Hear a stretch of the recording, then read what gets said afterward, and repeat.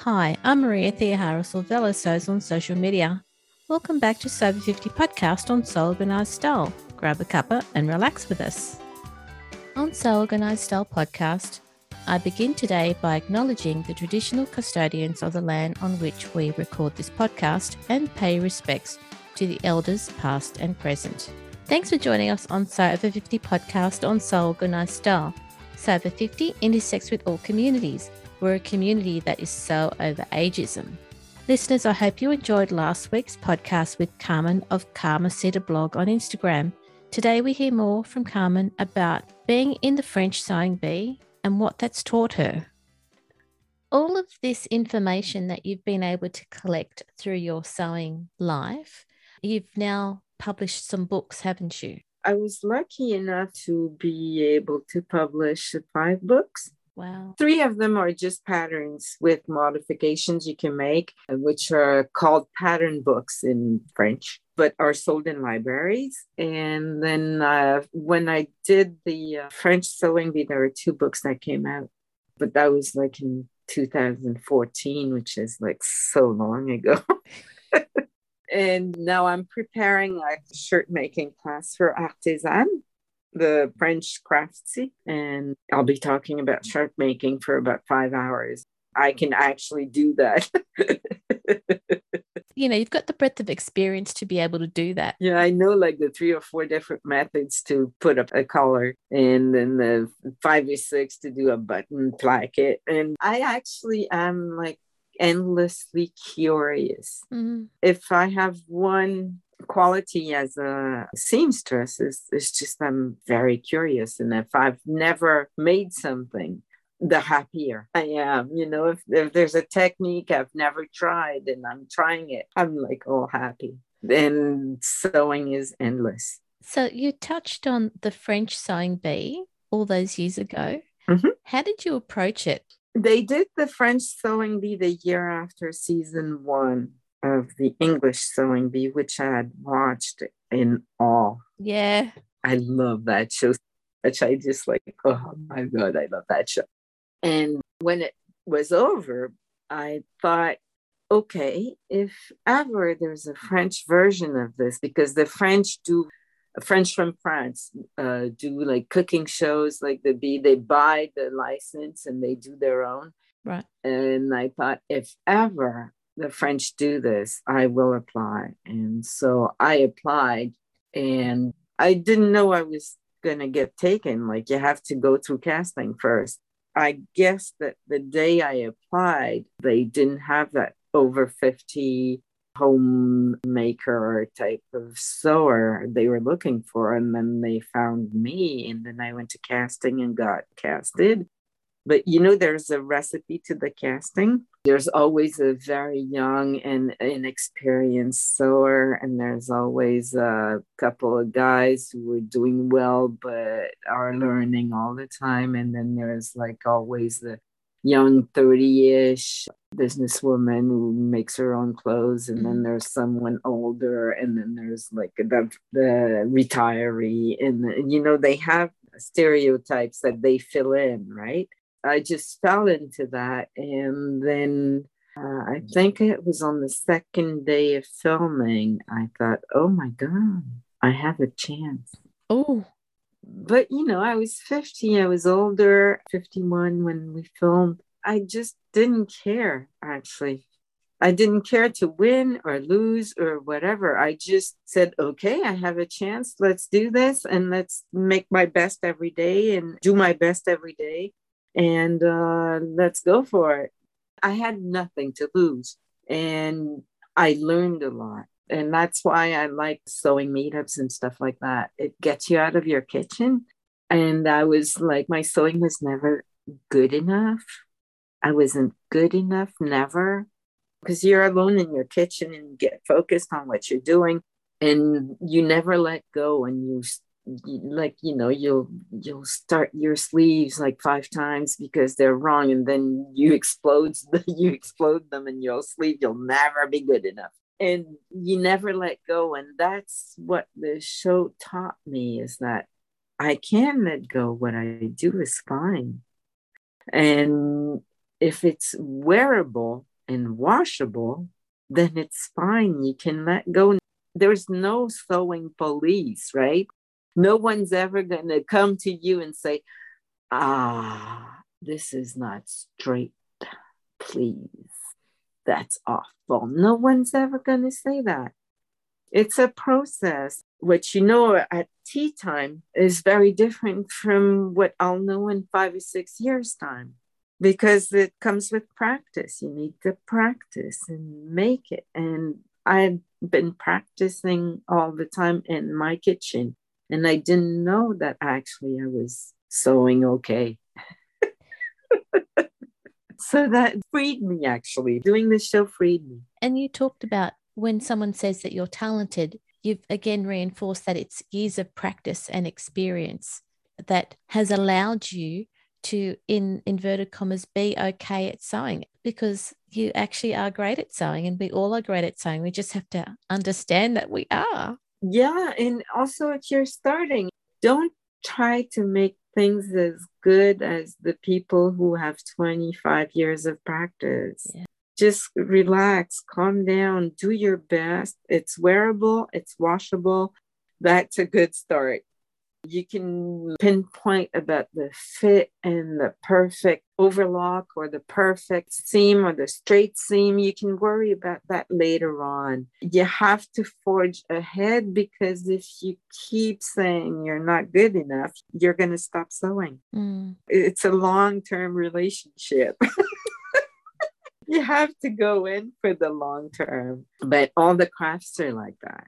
You can't make a good bowl in 5 minutes. You need to make several bowls, and you need to make several shirts, and you need to insert a lot of zips to learn to be able to make that properly. And there's no other recipe. It's just make. You said that when you were in the French sewing bee, they had you as the stereotype of an older sewist. So that brings me to the visibility of older sewers. So when did you discover the Sew Over 50 community on Instagram? Actually, from the onset. I don't remember who talked about it, but I was following people who were either on Me Made May or something, and they talked about it, and I pressed the button, and then they all showed up in Paris. So I've met all of them. I didn't get it at first, I must admit, because when I sew, I have no age. It didn't occur to me that there was less people over 50 on the webs, because I was following a bunch of people over 50 already, because they have the same fitting problems as I do, which I didn't have before. I could make a straight 12 and not bother about fitting for years. And now I have to bother about fitting. So I looked for people who were actually having the same problems that I did. But it never occurred to me that, and then I realized that you all were right, actually. And it's good. What I think is good also is because we've been sewing for that long, we can actually pass on some information and techniques. And that's just as important. We have more experience. We know how to make certain things. And a lot of them have been working in the industry at some point in their lives. And they have industrial techniques.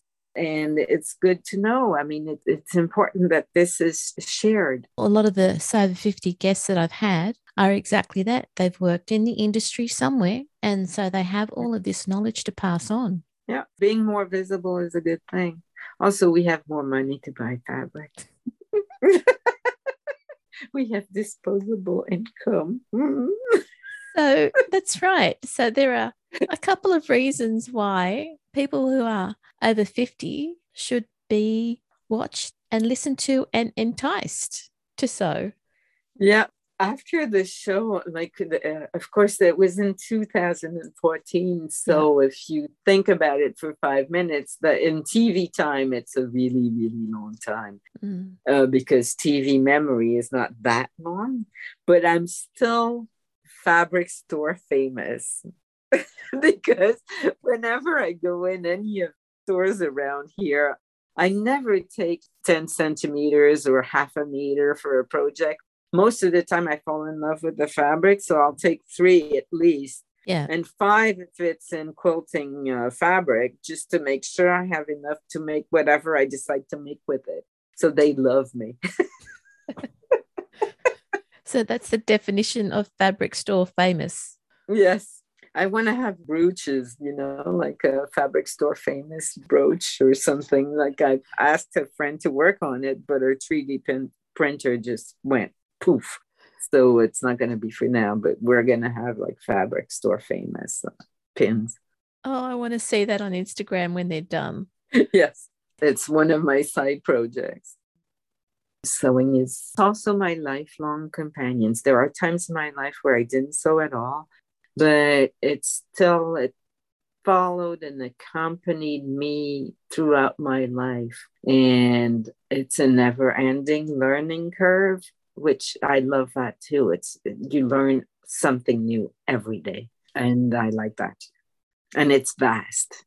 It's huge. I mean, if you get into coat making and bra making and panty making, there's a learning curve everywhere. If you make jackets, whether by hand or tailored or whatever, it's another learning curve. I think learning is the main motivation. You learn every day, and I love that. Can we talk about decision making? Oh, yes. That's one area in my life where I make all the decision and I'm in control. I'm in total control of what I'm doing. It takes a while to get there, but once you're there, it's like, yes.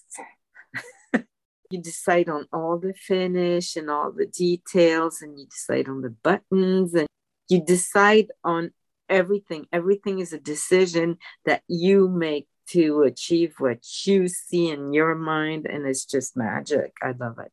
It is. Carmen, how fun was it to be on the French Sewing Bee? It was so much fun. And also what I liked is one of our judges at work with one of my heroes at Balenciaga. And she'd been there for 22 years. And she was so good at spotting what she did wrong. She was always calm. 22 years of fashion runways 4 times a year is enough to and she was always coming. She would, Amparo, and Amparo would come and she would say, okay, don't do this right now. Do this, and then come back to that. And that's going to be easier. And you go like, oh God, yes, of course, of course, of course. And I've learned so much from that. The order of construction is something I think about all the time because I have to do custom work. I rack my brain a little less now because I have a better machine. But at one point, I only had a straight stitcher and I had to pass really thick layers. And I would just say, okay, I can't do this now because then I won't be able to sew that. So I'll do this now. I spent a lot of time going through construction orders so things are easier. Like I have a dress in pieces. I mean, it's really in pieces, but the hem is done. Really? Yeah, because I hate doing hems. And if I do it in the process of constructing the dress, I'll wear the dress. And also on certain hems, it's just better if you work flat. And so I'll do the hem first. And then when it comes out of the machine, I can actually wear it right away. Oh, I love that thinking. Yes. So I'm pretty good at measuring. And when I know that it's going to be the right length, I'll just hem it right away. And so I have a beautiful faced hem right in front of me. And I'm dying to do all the gathering necessary to make it, but it's hemmed already. So I spend a lot of time doing that, just thinking about the order of construction and doing my, it's like this shirt also. So there's a shirt sitting behind you.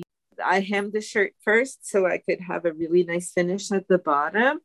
And then I sewed the button placket. That's the type of stuff I do. I think I've seen that order of construction in one of the shirt patterns that I've got, and it always throws me. But you're right, it works. And it's very motivating.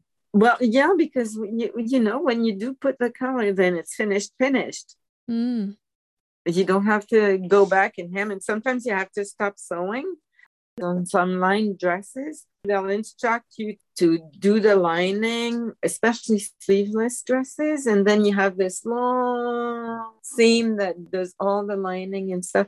And you always have like a big thing under the arm, which is really uncomfortable. So what I do is that I stop sewing about 5 centimeters before it intersects, and then I do all the side seams, and then I go finish the curved seam, and it's always better.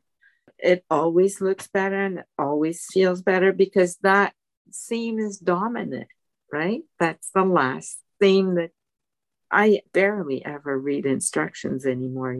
It comes with experience. But sometimes I do look at them because sometimes, they'll bring a new thing or they'll have a new way of doing things and you go, oh, why didn't I think of that?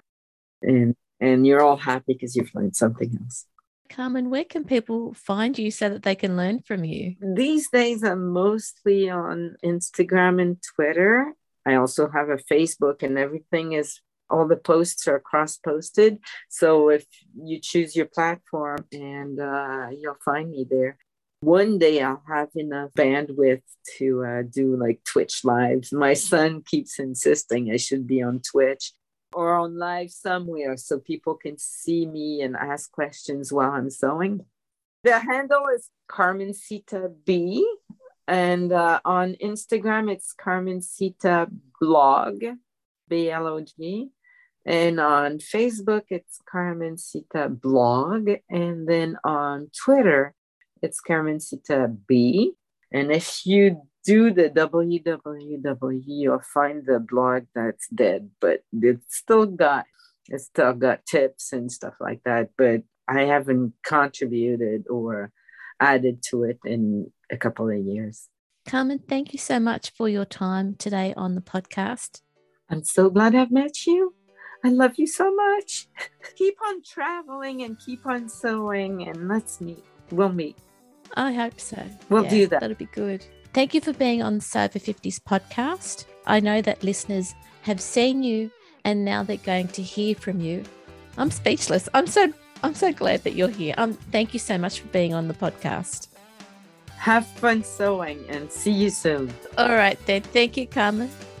Thank you for having me. This episode for Sew Over 50 podcast on Sew Organized Style was produced by me, Maria Theoharis, with permission of Carmen. Sound by bensound.com. Listeners, if you want to provide a guest post for Sew Over 50, make sure you direct message Judith and Sandy at the Sew Over 50 account on Instagram. Also, keep an eye out for the next Sew 50 Live event that Bird and Molly are hosting. Remember, these Sew Over 50 Live events will always be available on the Sew Over 50 account. You can subscribe to Sew Organized Style podcast, but with an S, not a Z, on all good podcast apps. Make sure you go back and listen to our free Sew Over 50 podcast archive. And if you can, consider supporting the production of this podcast on Patreon so I can keep producing it for you. We look forward to joining you in your sewing room next time. Stay safe, everyone.